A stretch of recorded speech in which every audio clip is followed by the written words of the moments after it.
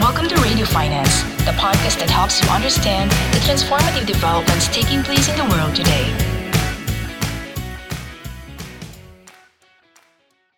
Hello and welcome to this Radio Finance virtual roundtable on the future of digital banking from growth to sustainable profitability. We will discuss how the financial services industry is leveraging digitalization to transform into more competitive, customer-centric, and profitable digital players.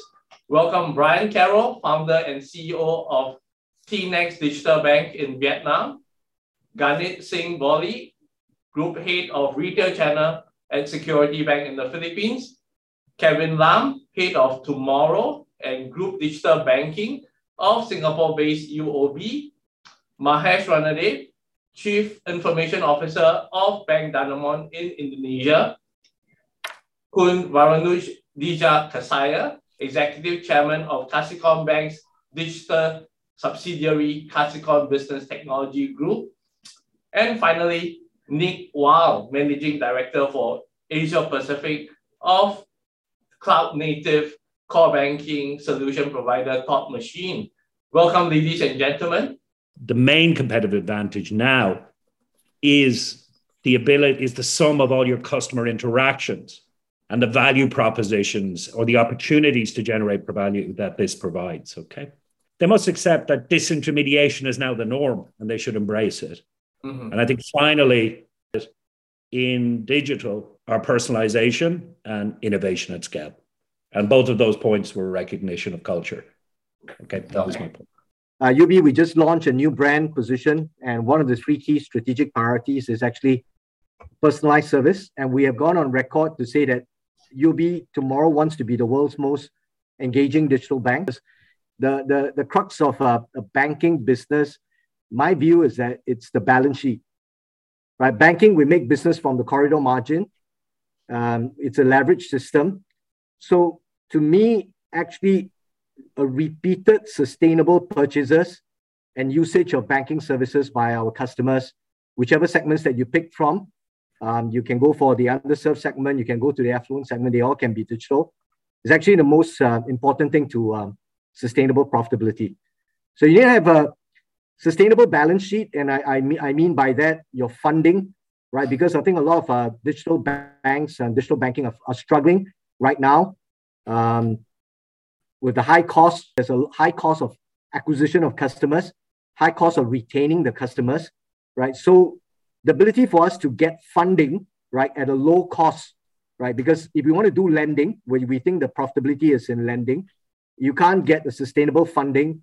There won't be no sustainable lending that will keep the profitability. And we mean through the cycle profitability, not just profitable now, but next cycle comes, right? The bank is gone. So for me, customization and then speed of the to the market is going to be real of the competitive, that you can grab the new segment faster. So clearly personalization is the key. And that takes us to a level that the personalization now, has to move beyond just being offers being personalized or nudges being personalized. It has to move beyond to a level wherein a product proposition can be personalized to an individual, requirement. It's not just the culture of the bank that is required to drive digital. I would argue it's recognizing the culture of the customers that you're looking to serve. And the reason I think that's so important is if you're in developed economies, you've got one of the largest wealth transitions happening at the moment from baby boomers to whatever the next generation is, pick your X, Y, or Z. In the emerging economies, you've got a terrific sort of move up into the middle classes through entrepreneurialism, SMEs, and all those sorts of things. So that the culture of the customer of the banks is changing. You're now selling to people who were seemingly born with a mobile in their hand. And therefore have a high expectation of the bank that they will receive a similar level of personalization that they receive through e-commerce or through their social media or those kind of things. Real, true cloud native, ecosystem front to back starts to give banks the opportunity, puts banking products back in the hands of bankers, starts to give them the opportunity to hyper personalize all the way back, and avoid what I think we're starting to see on apps and stuff like that, which is a certain level of digital sameness. And you've got to not just deliver at scale, but you've got to personalize and customize at scale. And that's, that's a challenging thing. But the newer technologies are offering a path forward, I would argue. We see digital only not so much associated with fact that it must be a cloud native core or is a legacy core. I think it's more about when we look at the digital experience, right, and the customer journey end to end is designed with no ops. In our understanding, digital customer journey right now is intuitive. I mean, of course, if you have a very flexible stack that can allow you to do a lot of customization at the back, that would be great. But the key point actually is about the journey for the customer, right? That is actually designed without ops, and it's empowering to the customer. We have some competitors launched in Singapore recently, about 2 weeks ago. One of the things that they offered was an ability for the customers to choose the credit card repayment date.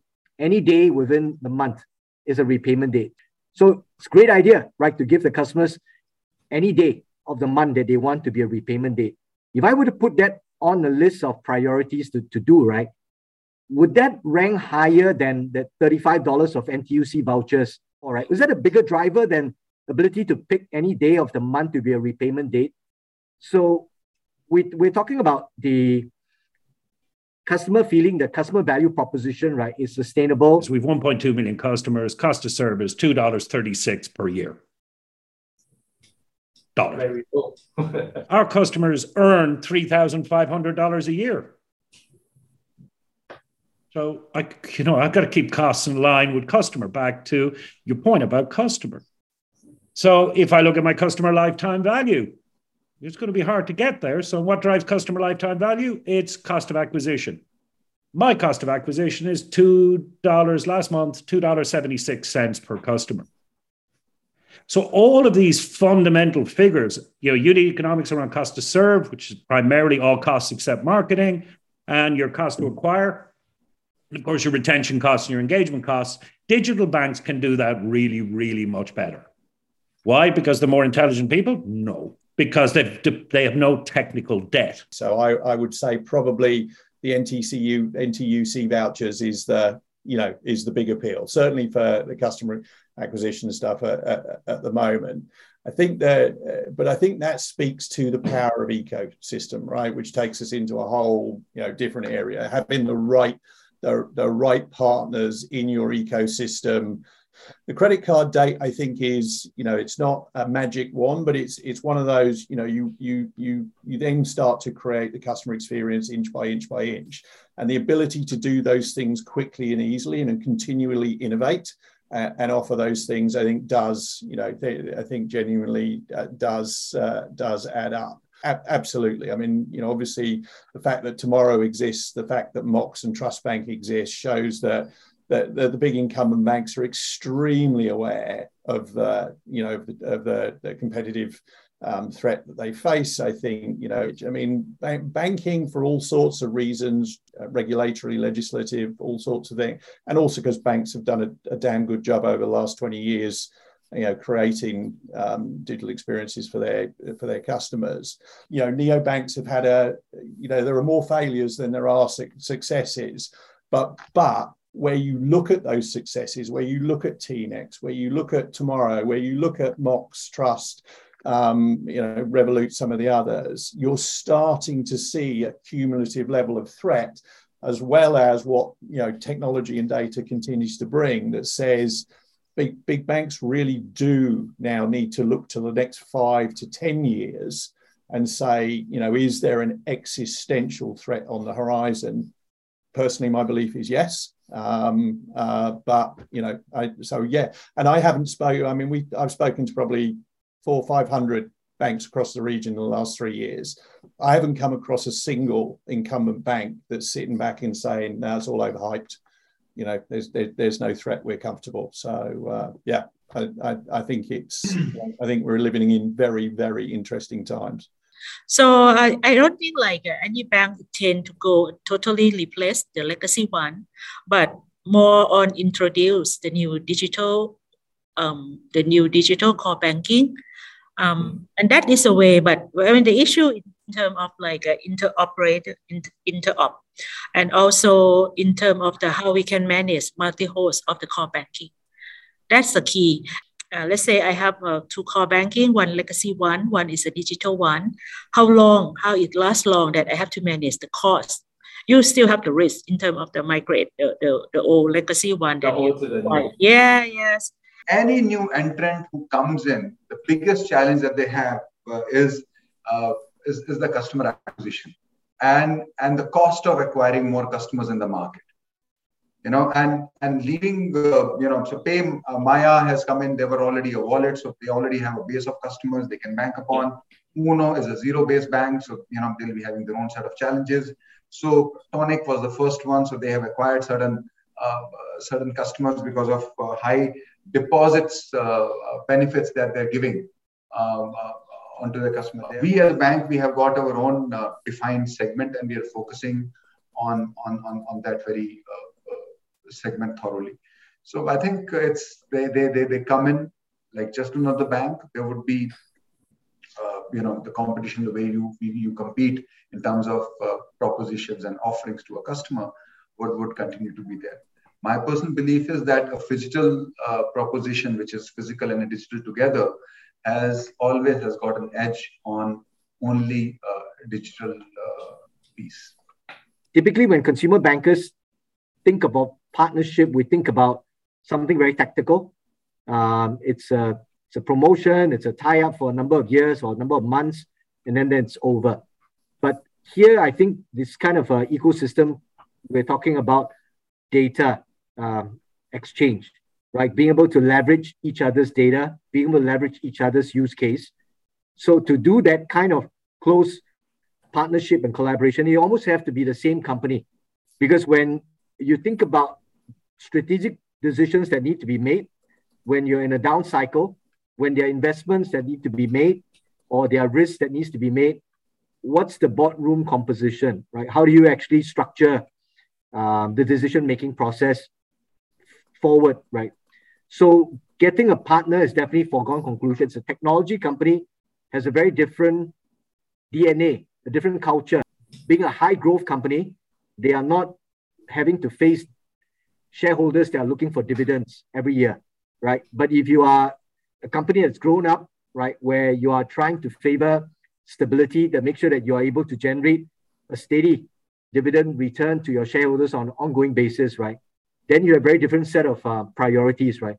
So when you come together in that kind of a combination, what we call it the personalities or the DNA of the different companies coming together, I think is something very important to think about for the longer term. I think as with everything, right, there's a double-edged sword. I think, we're moving to a more and more platform economy. Ecosystems are, as Kevin has just pointed out, are going to be increasingly essential. But there is, but I really agree with his thing about it's not just a tactical, I'll jump onto your ecosystem or vice versa. The danger, of course, is, if as a bank, what you are offering is a vanilla loan or a vanilla current account that sort of goes into that platform. The danger is that at the end of the 2 years or 3 years or 5 years, whatever the relationship is, if it's just that commodity thing, then it's actually the platform that still owns the customers and the customer experiences. And if they can disintermediate the bank, they can then just set up a race to the bottom for the bank for a vanilla provider. So I think we go back to this personalization and hyper-personalization is critical, and both parties really understanding and making sure there's something in it for them so that you're truly tied together as a partnership. You're not just providing a service. That whilst ecosystems are a huge opportunity and a necessary move for for banks. There is also a danger if they're entered into tactically, as Kevin would put it, rather than a truly strategic partnership where both sides thrive. So payment platforms do have the trump card in here. They have the upper hand, and especially particularly with the data. But banks are keen to partner with them in terms of putting their actually integrating their financial value solutions into it. But access to data is often very restricted, and so the value itself and the partnership is not often to the full value what the banks see. So it's at the moment I wouldn't say we have seen a successful ecosystem built up, but banks are probably focusing right now a lot on mortgages, your home loan systems, building the pre-purchase and post-purchase journey. That's, I think, especially in markets like Singapore, Hong Kong, to a certain degree in Malaysia and Australia, that is coming. So the platform business on the home loan business line, having add-on value with fintech partners, that is very much actually ongoing. Also, it's not like that you have like 100 different fintech partners on. So it's like a very cautious and careful expansion of that value chain. And how we build the ecosystem is we go back to customer. We asked them, we looked at a day in the life of the customer. How many multiple touch points could we get involved with the customer? Because if you're relying on payments and balance and transaction or whatever, you're not going to have many touch points. And linear journeys, as we saw in insurance, are gone. Okay, but my customers are Gen Z, and they don't earn a lot of money. Our micro merchants have their own payment ecosystem, so they don't lose margin. Ecosystem is about giving your customer what they need. But we build our own ecosystem as well, guys, because we've got the data. And of course, the great thing about cloud is you can fail at scale. Okay? And I love that. So you could fail cheap and at scale and forward. Okay. Back to the security question. Of course, data security, data sovereignty, regulated, whatever. But on the cloud, doing this without the cloud is like driving a car with no wheels. As in the case of TNEX, we have everything encrypted at rest, in movement, and it's obfuscated, and it's aligned to the compliance of Vietnam, which is quite strong.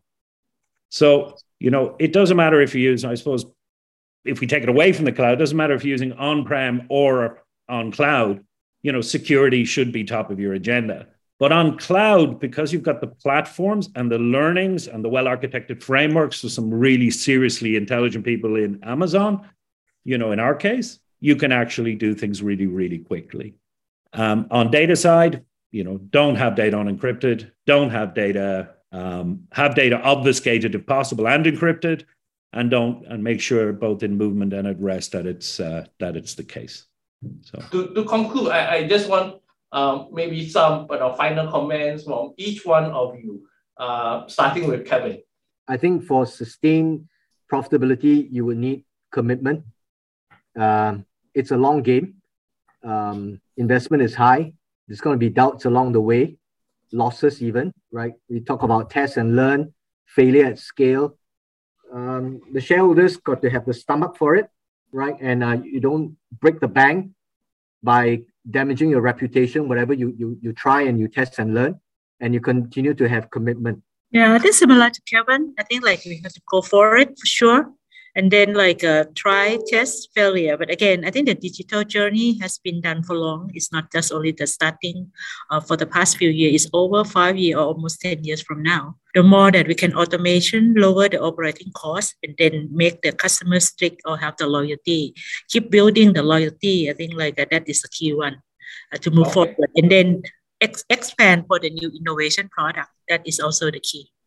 When we talk in terms of profitability for the digital banks, the starting point has to be clearly the intent.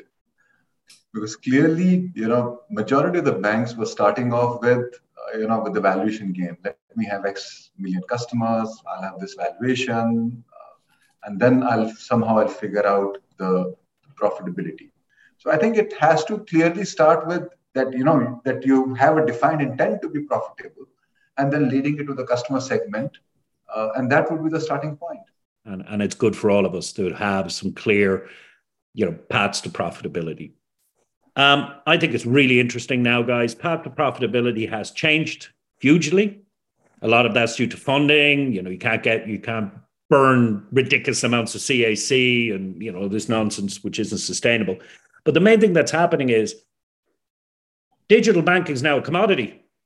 When Monzo and Starling and ING, they weren't a commodity, but now the incumbent banks have done a really good job. So if I look at many digital banks, mobile applications, and I look at, HSBC or Standard Chartered, there's very little difference.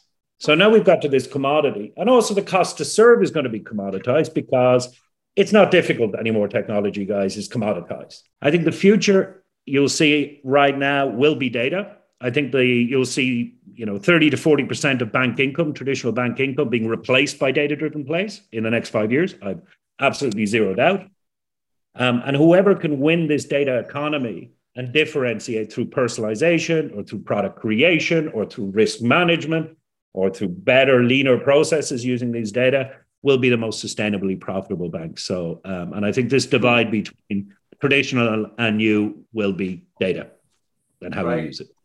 We looked at profitability, right? And we only saw 29 banks were profitable. But what was interesting to see that out of these 29, more than half of them were actually first generation digital banks, not second generation digital banks after 2015 and so on. So that's a very interesting point because obviously the first generation digital banks also get things right and increasingly actually adjusting to the second generation digital banks. So they're not out of business yet, the first ones. We also have seen that I would say an increasing number of second generation digital banks will become profitable in the next years ahead. We have seen this for the UK now, with Starling and Monzo on the verge of it for full year profitability. We also have seen this from the payments banks in India, which are now on the verge of that. And so while we might say that they have focused all on CX and UX and funding in the beginning, some of them get it right. And some of them are very rapidly actually becoming profitable, probably within our span of 4 years, I would say, which is around the average. There's a guy who's leading transformation in one of the large incumbents. And I think, all of the pressure that he and his team are feeling are caused by organizations like TNEX, but also by Tomorrow and Trust and Mox, right? There's nothing that says that you have to be a new organization to succeed, right? There's a lot of smart people in the incumbent banks, and given the right boundaries, they can create. They can create or let loose. They can create great things. But it's if it was easy, it would be 2/3 would be profitable, right? Exactly, and we can sense that pressure, that tension in this conversation itself. Incumbent banks are digitalizing.